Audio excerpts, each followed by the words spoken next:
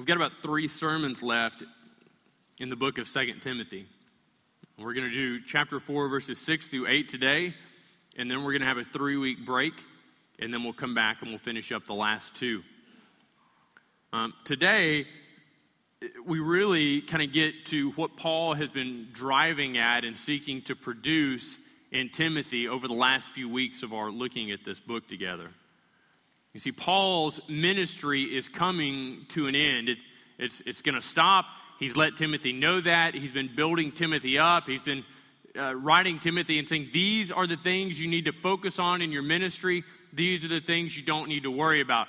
These are the things that you need to make the main focus of your ministry, and you really just need to not be upset by these things that are happening over here, heresies and whatnot. You move and you found your ministry on the Word of God, and you trust God to be faithful and recognize that this other stuff is going to happen, Timothy, but for you is to endure, for you is to stay the course. Something my dad drove into me a long time, and probably it's because we moved so frequently. If you know a little bit about my past, the longest I've ever lived anywhere is 4 years, and I've only done that once, and it was from age 3 to age 7. And so I'm looking to break that record. But about every 3 years, we would move countries. Now, when I was in the 2nd grade, I went to 3 different schools, and my dad had 3 different jobs, all with the same company. But one of the things that he continually told my brother and I was, it really doesn't matter how you begin a job, because what people will remember about you is how you finish a job. Because at some point, you are going to leave, you're going to die, or they're going to leave. And when people reflect back upon your time there, they're going to say, I don't really remember much about the way he started, but man, when it got to the end, he quit all over the place. I mean, I've got a friend of mine who recently had one of his staff members who had been on church for a long time come to him and say, man, I am moving on. And my friend was inwardly rejoicing, but outwardly consoling. He said, oh, that's so sorry. And inwardly he was, doing backflips and all this type of thing. And then he started working with this guy, and the guy said, I'm going to leave, but it's going to be a month until I leave. And he said, okay, man, I think that's a good transition time. Man, over the next month, this guy he quit coming into work. He quit preparing. He started being lazy because he looked at it and he said, what are they going to do, fire me? I've got a month left. I've been here for 30 years. I'm untouchable. I know when I worked at Southwestern, and I employed a lot of college students when I was there. And when I would hire college students, I told them, I said, look, you're not here to make a career out of being a catering server. You're not here to make a career out of being a barista. And I also oversaw the post office. I said, you're not here to make a career out of working in a copy center. You're here for a season. And this is what I expect out of employees. I expect you to be punctual, I expect you to work hard, and I expect you to work hard all the way up until the point where you no longer work for me. And as long as you do that, you and I will get along just great. And I'll give you a tremendous reference when you leave. But probably a quarter of the college students I employed, they come down to the end and they'd walk in and they'd give me like a Kleenex or something that had a notice and said, I'm leaving on this date. And I said, well, that's certainly an interesting way to hand in your 2 weeks notice. How about we try this again? You come back in tomorrow and you give me an actual notice and then we'll talk. And they were just floored. And I actually had one student say to me, he said, look, if you're going to be that way, I'll just quit today. And so we tried to drive into our employees. Look, it doesn't matter if you work for a Christian institution, you work for L3, you work for the bank, or you are staying at home and caring for your family. The way that you respond in life is a reflection of the gospel's impact and your submission to it in your life. Let me say that another way. It doesn't matter if you're raising kids, raising orphans, on the mission field, working for a finance company, working for a bank, or digging ditches. The way that you work, the way you give energy to those things, the way you dedicate yourself to them should be a reflection of your submission to the gospel in your life. As you submit to the gospel, as you recognize Jesus calling you, and you give your life to him, you work hard. Why? To please your boss? No, to please Jesus. And when you come to the end of that time, you work hard all the way across the finish line. You work hard all the way. I would tell my employees, I said, you work hard and you walk hard all the way till you get back to that car at the end of your shift. You get in your car, you turn on the radio, you listen to whatever you want, but you work hard all the way through that point. Paul gives us a picture of what it is like to have worked hard, to have dedicated himself consistently all the way to that point. You'll recognize that Paul is in a Roman jail. He is suffering. He is soon to die, and he is living over his life, and he's telling Timothy, these are the things I've done. So let me read 6 through 8, and then we'll walk through them together. Paul says, "For I am already being poured out as a drink offering, and the time of my departure has come. I fought the good fight. I finished the race. I have kept the faith. Henceforth there is laid up for me the crown of righteousness, which the Lord, the righteous judge, will award to me on that day, and not only to me, but also to all who have loved his appearing." So Paul opens up this passage, and he uses something that sounds a little familiar to us. You'll remember that as we studied through Philippians, Paul said something rather similar to the first part of verse 6. Here we read, "For I am already being poured out as a drink offering." But if you flip back over to Philippians chapter 2, in verse 17, what does Paul say? You'll remember that in Paul's first Roman imprisonment, he said this to them, even if I am to be poured out as a drink offering upon the sacrificial offering of your faith, I am glad and rejoice with you all. See, Paul's consistent message was that the gospel was more important than his life. And so as he was suffering his first Roman imprisonment, and he wrote to this church in Philippi, and he said, look, it doesn't matter if I die. He said, look, if I die, if I surrender my life, if God calls me home, then my sacrifice is for your benefit. My sacrifice is for your benefit. We recognize that Paul was released. He got out of prison. He went on to do other trips, to visit other cities. And here he is at the end of his life. And he writes and he says, I'm already being poured out as a drink offering. Paul reflected back on what had transpired previously in his life. And he saw himself as living a life of sacrifice to Jesus. And so when he was imprisoned, when he was beaten, when all of these things happened to him, it was Paul living a life of willing obedience and sacrifice to Jesus. But this is how Paul pictures his life now.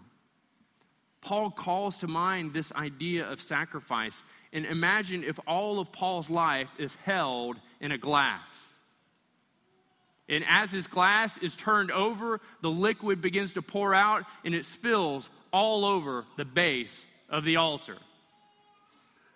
And that's Paul's life. He said, this is how I feel as I sit in prison. This is the reality of my situation, that my life is being poured out, that Paul knew that it was a matter of time before he would die, but he was living his life, even in the midst of imprisonment. He was living his life, even in the midst of a horrible, terrible, dark, dank prison. He was living his life as a joyous sacrifice to God. Man, as we reflect on those things that are difficult in our lives, we reflect on the loss that we face.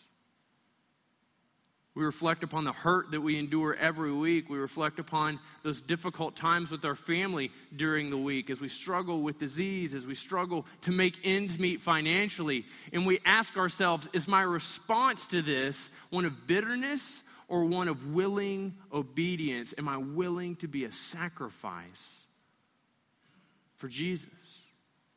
Or am I embittered towards God when he calls me to the point of sacrifice? Paul poignantly writes in the second part of verse 6 and says, the time of my departure has come. Man, what a chilling word to hear from Paul. Timothy, called by Paul, shaped by Paul, traveled around with him. he looked to Paul as a spiritual father. You'll remember that Timothy's dad was not a Christian. And so Paul was to Timothy a spiritual father.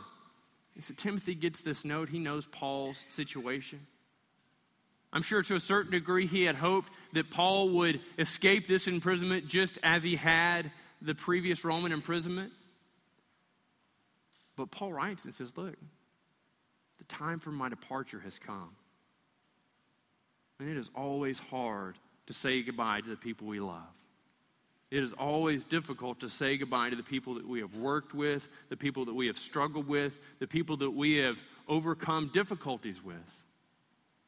And the word Paul uses in here, it paints the picture of a ship being in harbor and pulling back up its anchor and headed toward home. It paints the picture of soldiers on a battlefield coming to their tents and pulling up the pegs and rolling them up and headed home. Paul was headed home. In some sense, he was giving Timothy notice.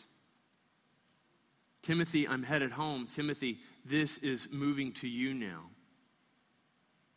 The weight, the responsibility, it rests squarely on your shoulders. This is why I've been pouring my life into you. It's not just because I thought you were a handsome guy and I like traveling around with you and you did a good job of carrying the materials back and forth. Timothy, I poured my life into you so that you could carry on the ministry after me. One of the most difficult things in ministry is passing on responsibility to others, and Paul gives us a picture here of how to do it well. He's poured into Timothy. He's built him up, he's charged him, and now he is moving towards a gracious exit. He's not bitter that his time has come. He's not writing Timothy and saying, look, this is how you need to continue to do your ministry as I have done mine. But he's writing Timothy and he's directing him back to the book. And he said, your ministry should line up with the book. Your ministry should line up with the Bible. He's giving Timothy a solid footing for how to transition. Well, what does Paul say? In describing his ministry, he says, I have fought the good fight. Now, if you have read much of Paul, you recognize that much of his life was spent in fighting, that much of his life was spent in arguing for his position. Paul would go and just as in the case of the Ephesians, Paul helped start that church. As in the case of the church in Philippi, Paul started that church. In Corinth, when they wrote to Paul and said, look, we've got some other teachers here, and they speak a whole lot better than you do. Let's not say they speak good, but let's say they speak well. They speak a whole lot better than you do. And Paul had to write to them to extend a defense, in some sense, for his ability to speak truth into their lives. This is what it looks like to fight the good fight. Paul writing in 2 Corinthians in chapter 11, starting around verse 22, he asked this question. He said, are they Hebrews, speaking of those who would oppose him? So am I.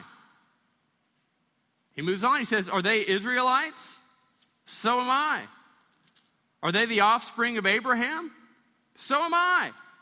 Are they servants of Christ? And then he responds, he says, a better one. He says, I'm talking like a madman, with far greater labors, far more imprisonments, with countless beatings, and often near death. 5 times I received from the hand of the Jews the 40 lashes less one. 3 times I was beaten with rods. Once I was stoned. 3 times I was shipwrecked. A night and a day I was adrift at sea. On frequent journeys, in danger from rivers, danger from robbers, danger from my own people, danger from Gentiles, danger in the city, danger in the wilderness, danger at sea, danger from false brothers, in toil and hardship, through many sleepless nights, in hunger and thirst, often without food, in cold and exposure, and apart from other things. And listen to this. This is the heart of Paul. He described all this physical torment. He described all these super difficult things that he'd gone through. But listen to his heart. Verse 29, and apart from other things, there's my daily pressure. There's the daily pressure on me of my anxiety for all the churches. You don't want to know what the fight was for Paul? In some sense, it was absolutely enduring all the physical stuff. But when Paul thought of the church in Ephesus, when Paul thought of the church in Philippi, when Paul thought of the church in Corinth, it tore at his soul. Because he saw people more preoccupied with tertiary decisions, with minor things than being impacted, than being moved, than being persuaded that the gospel is the foremost thing they should give themselves to. He said, who is weak and I'm not weak? Who is made to fall and I am not indignant? Paul reflecting on all the people he'd come into contact with. You see, we read through Philippians, and you'll remember that Paul calls out those two guys. He calls out Hymenaeus and Alexander in Philippians. And we read that he handed them over to Satan so that might learn not to blaspheme. And maybe you read that and you say, man, that is so harsh. How could Paul hand over people in his own church? Why would Paul say something so harsh to them? But do you hear his heart here in 2 Corinthians?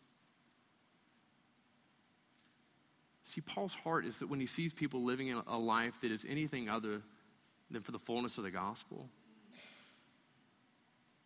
it's wrecking him on the inside. He's in anguish. He's torn. If you want to see the physical of what that looks like, he is crying. He is crying out, God, why them? I mean, this is what a body looks like that does this well. Remember last week we talked about going to somebody that's sinning and asking them to come out of that? The church body that does a good job. So we recognize that when Charles or when Steve or when Siri or when Ben or when anybody in this church is caught in sin, and we don't rejoice in the fact that we get to go to them and call out and potentially embarrass them. We are wrecked. We are destroyed. Not because of how awkward it's going to be for us to go to them, but because we recognize that the life they're living isn't honoring to God, that the life they're living isn't living up to the thing that they were called to. We long to see that brother. We long to see that sister restored.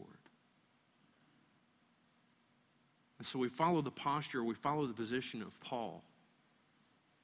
We go to them and say, look, my heart breaks for you. You can't live this way. You can't do these things. You're not making the argument and saying, look, you're doing damage to the body of Christ, you're embarrassing Ridgecrest, and all these things could be true. But your primary motivation as you start down that road is their restoration to Jesus. And that's what we should be known for. Because I guarantee you, we're going to have people fail, we're going to have people fall, we're going to have people trip, we're going to have people mess up. Because we're human, right? Anybody in here perfect? I saw a hand wave in the back. I'm going to assume that you're telling your kid to sit down. Nobody in here is perfect. Man, I'm not perfect. Ben Collins certainly isn't perfect. Justin's close. He's got the beard, though, so that confuses me. Paul gives us a picture of what it looks like to fight the good fight. And part of that, we recognize that it happens in community. It doesn't just happen individually. So it is pulling other people along. As we fight it out in ministry, as we fight it out in life, we're calling other people to the rally cry of the gospel. We're calling them to do that with us and to do that well. Paul says next, he says, look, I have finished the race.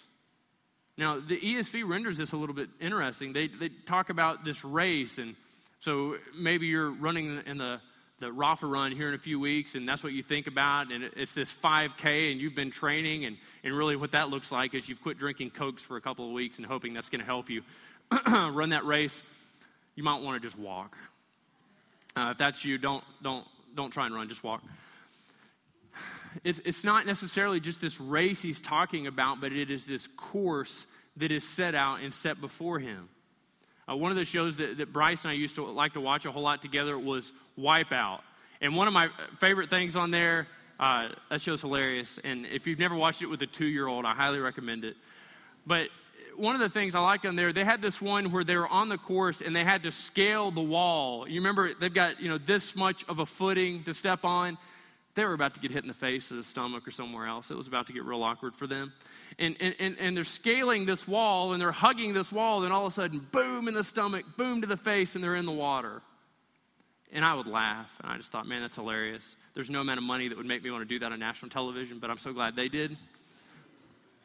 What Paul gives us a picture here is we are in this race, we are on this course of life. And as a Christian, there are things that can steer you off course. You start pursuing those things you want and opposed to those things God is calling you to. You've got this job opportunity that comes forward, and it is for an insane amount of money. But you recognize it pulls you away from family, it pulls you away from church, it pulls you away from the community that you've invested yourself in. Maybe this job opportunity, it's not what we might call righteous. You recognize there are things in this job that are going to cause you to bend morally. But you choose to take it because it's so alluring, because it's so attractive. You do that, you're moving off the course. You do that, you're moving outside of God's provision in His direction, His trajectory for you. We recognize that just in the day-to-day living of life, things happen. Things happen, and we're given an option for how we might respond to that. We're engaged in conversation. We come to find out that somebody is blasting us behind our back. They're saying things about us that are just blatantly false. I mean, you've got a choice. How am I going to respond to that? Or you hear something about someone else and you say, look, I hear that this person's doing this and they're engaging in this behavior. They're playing fast and loose in their marriage. And you've got a choice for how you will respond to that. Will you seek to steer them back on the course, or will you just say, let's just let them go out gracefully? See, part of running the race well is making sure other people finish with you. It's helping steer them back on the course. It's making sure that you stay on the course. It's making sure that, as we sang earlier, that you keep your eyes fixed on Jesus, that you're taking all of the decisions you make, all the decisions that lay before you, and you're putting those at His feet, and you're praying, God, give me wisdom to know what's the right decision. God, give me wisdom to know what glorifies you the most. God, give me wisdom to know how to make this decision. God, surround me with people that love me enough to tell me when I'm doing something really stupid. God, help me to be humble enough that when they come to me and say, Matt, you're doing something stupid, that I don't just immediately disregard them, that I don't push them to the side, but I receive their counsel well. And that's what it is to finish the race. Paul says that he has kept the faith. If you flip back over and you look at chapter 1 and verse 8, Paul writing to Timothy, he said, Timothy, don't be ashamed of the testimony about our Lord, nor me, His prisoner, but share in suffering for the gospel by the power of God. We recognize that Paul's life has been one of great difficulty. That Paul's life, he faced tremendous opportunity to denounce Christ, to move away from faith. He could have done well. If he had stayed in his former way of life, he would have continued to advance. Financially, he would have been taken care of. He wouldn't have been an enemy of the state, and all these things would have gone well for him. But he was faced with choices over and over and over again. He made the daily choice, the hour by hour, the minute by minute decision to live a life that would glorify God. He chose to keep the faith. He chose to live a life that was honoring to God. Now let's look at the fallout of that in verse 8. Paul writes in verse 8, and he says, henceforth there is laid up for me the crown of righteousness. Well, what is this crown for Paul? See, Peter, writing of this crown in 1 Peter 1:4, spoke of it as an inheritance. He says it's imperishable, it's undefiled and unfading, and it is kept in heaven. This crown will not fade, it will not go away, it will not fall apart. Now, Paul is speaking in direct contradiction to those crowns. When somebody would finish a race and that laurel, that wreath would be placed on their head, that thing was fresh cut. It wasn't going to be there for very long. It was going to brown, it was going to fade, it was going to deteriorate, it was going to fall apart. It wasn't going to be all that beautiful to wear in town for very long. But Paul said, henceforth there is laid up for me a crown. So the question becomes, how? See, maybe you misread this text. Maybe you read through it and you say, this is what I have to do to be righteous. I got to fight the good fight. I got to run the race. And I've got to not shipwreck my faith.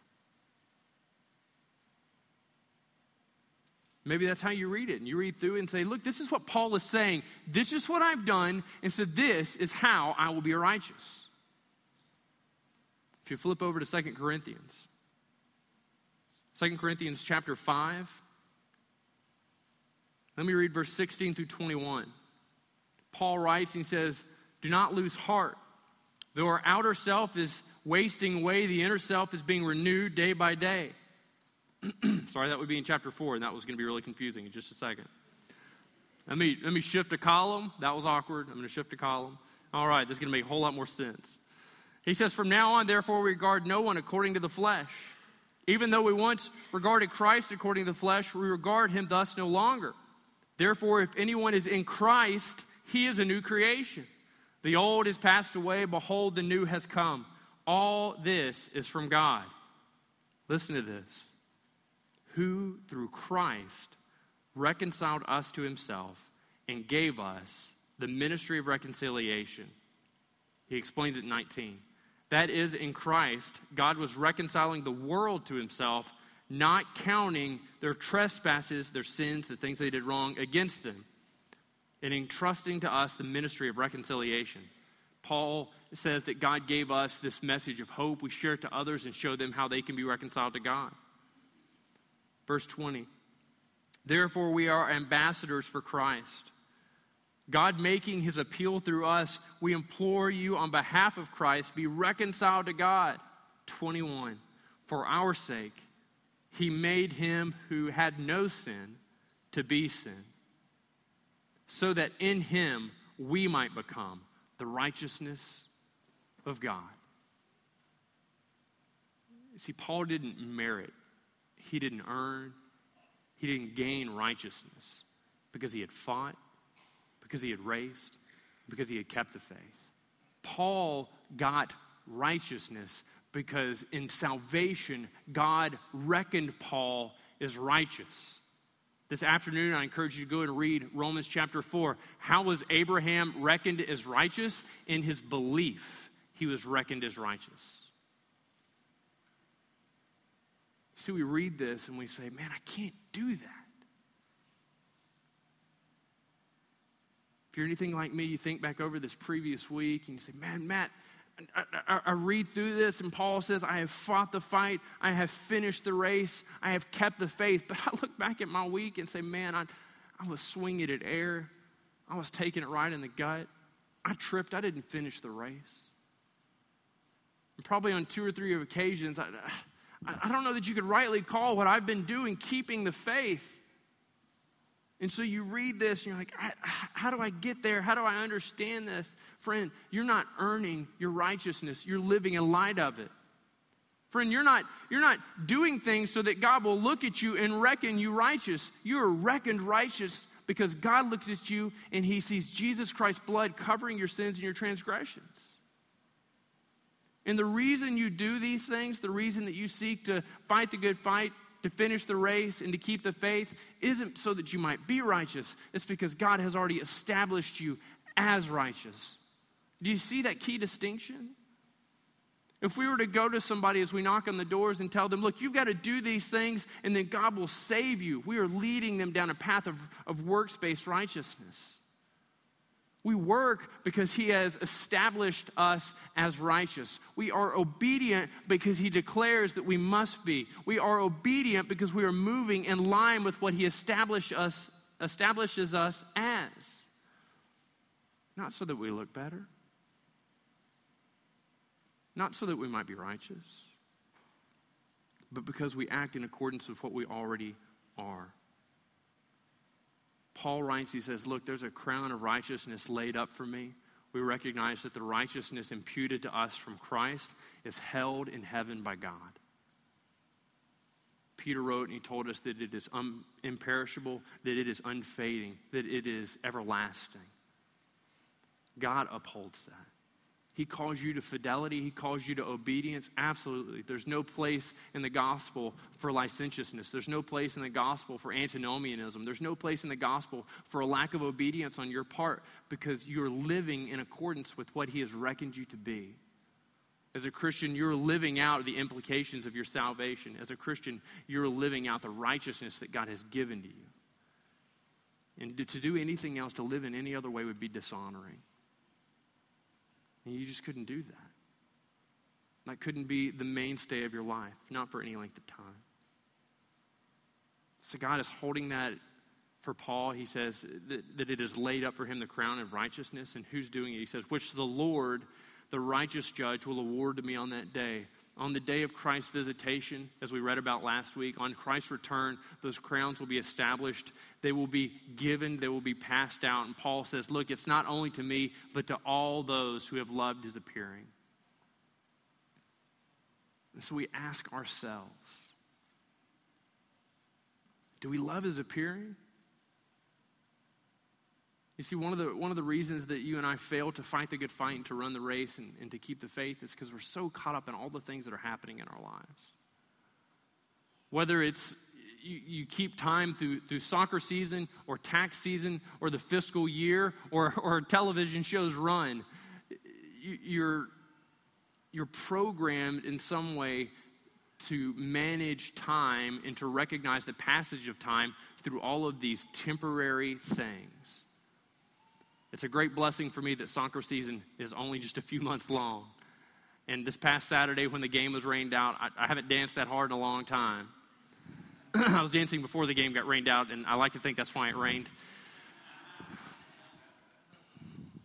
But man, when you get so preoccupied measuring your time on these short chunks of time, and so the time between Christmas, the time until summer, and the time of summer, you lose the vantage point of this eternal thinking. You lose the vantage point that was so prominent. It was so much easier in some sense for these New Testament Christians to focus on. And see, when persecution hits, you want to escape. When persecution hits, you want to know that an end is coming. But for many of us, we've grown too comfortable, we've grown too calm, too complacent, and we like the long pause. We like the time between his ascension and his coming back again. And I'm not trying to make you feel guilty. I'm not trying to make you feel bad. And this is something I struggle with. How do we live our lives in such a way that we live with anticipation for his coming again? How does it shape the way I make decisions? How does it shape the way that I choose to do things? It's difficult to be a Christian. It's difficult to weigh out these decisions. It's difficult to take all of these things seriously and to find ourselves living our lives in such a way that we are living in accordance with the text. But that's the calling. He says, be holy as I am holy. If you have received Jesus Christ, if you have confessed your sins, if you have received him as your Savior and taken him on, he has imputed righteousness to you. He has reckoned you righteous. And the word to all of us who have done that is, so live in him. Fight the good fight. Finish the race. And keep the faith. Let me pray for us.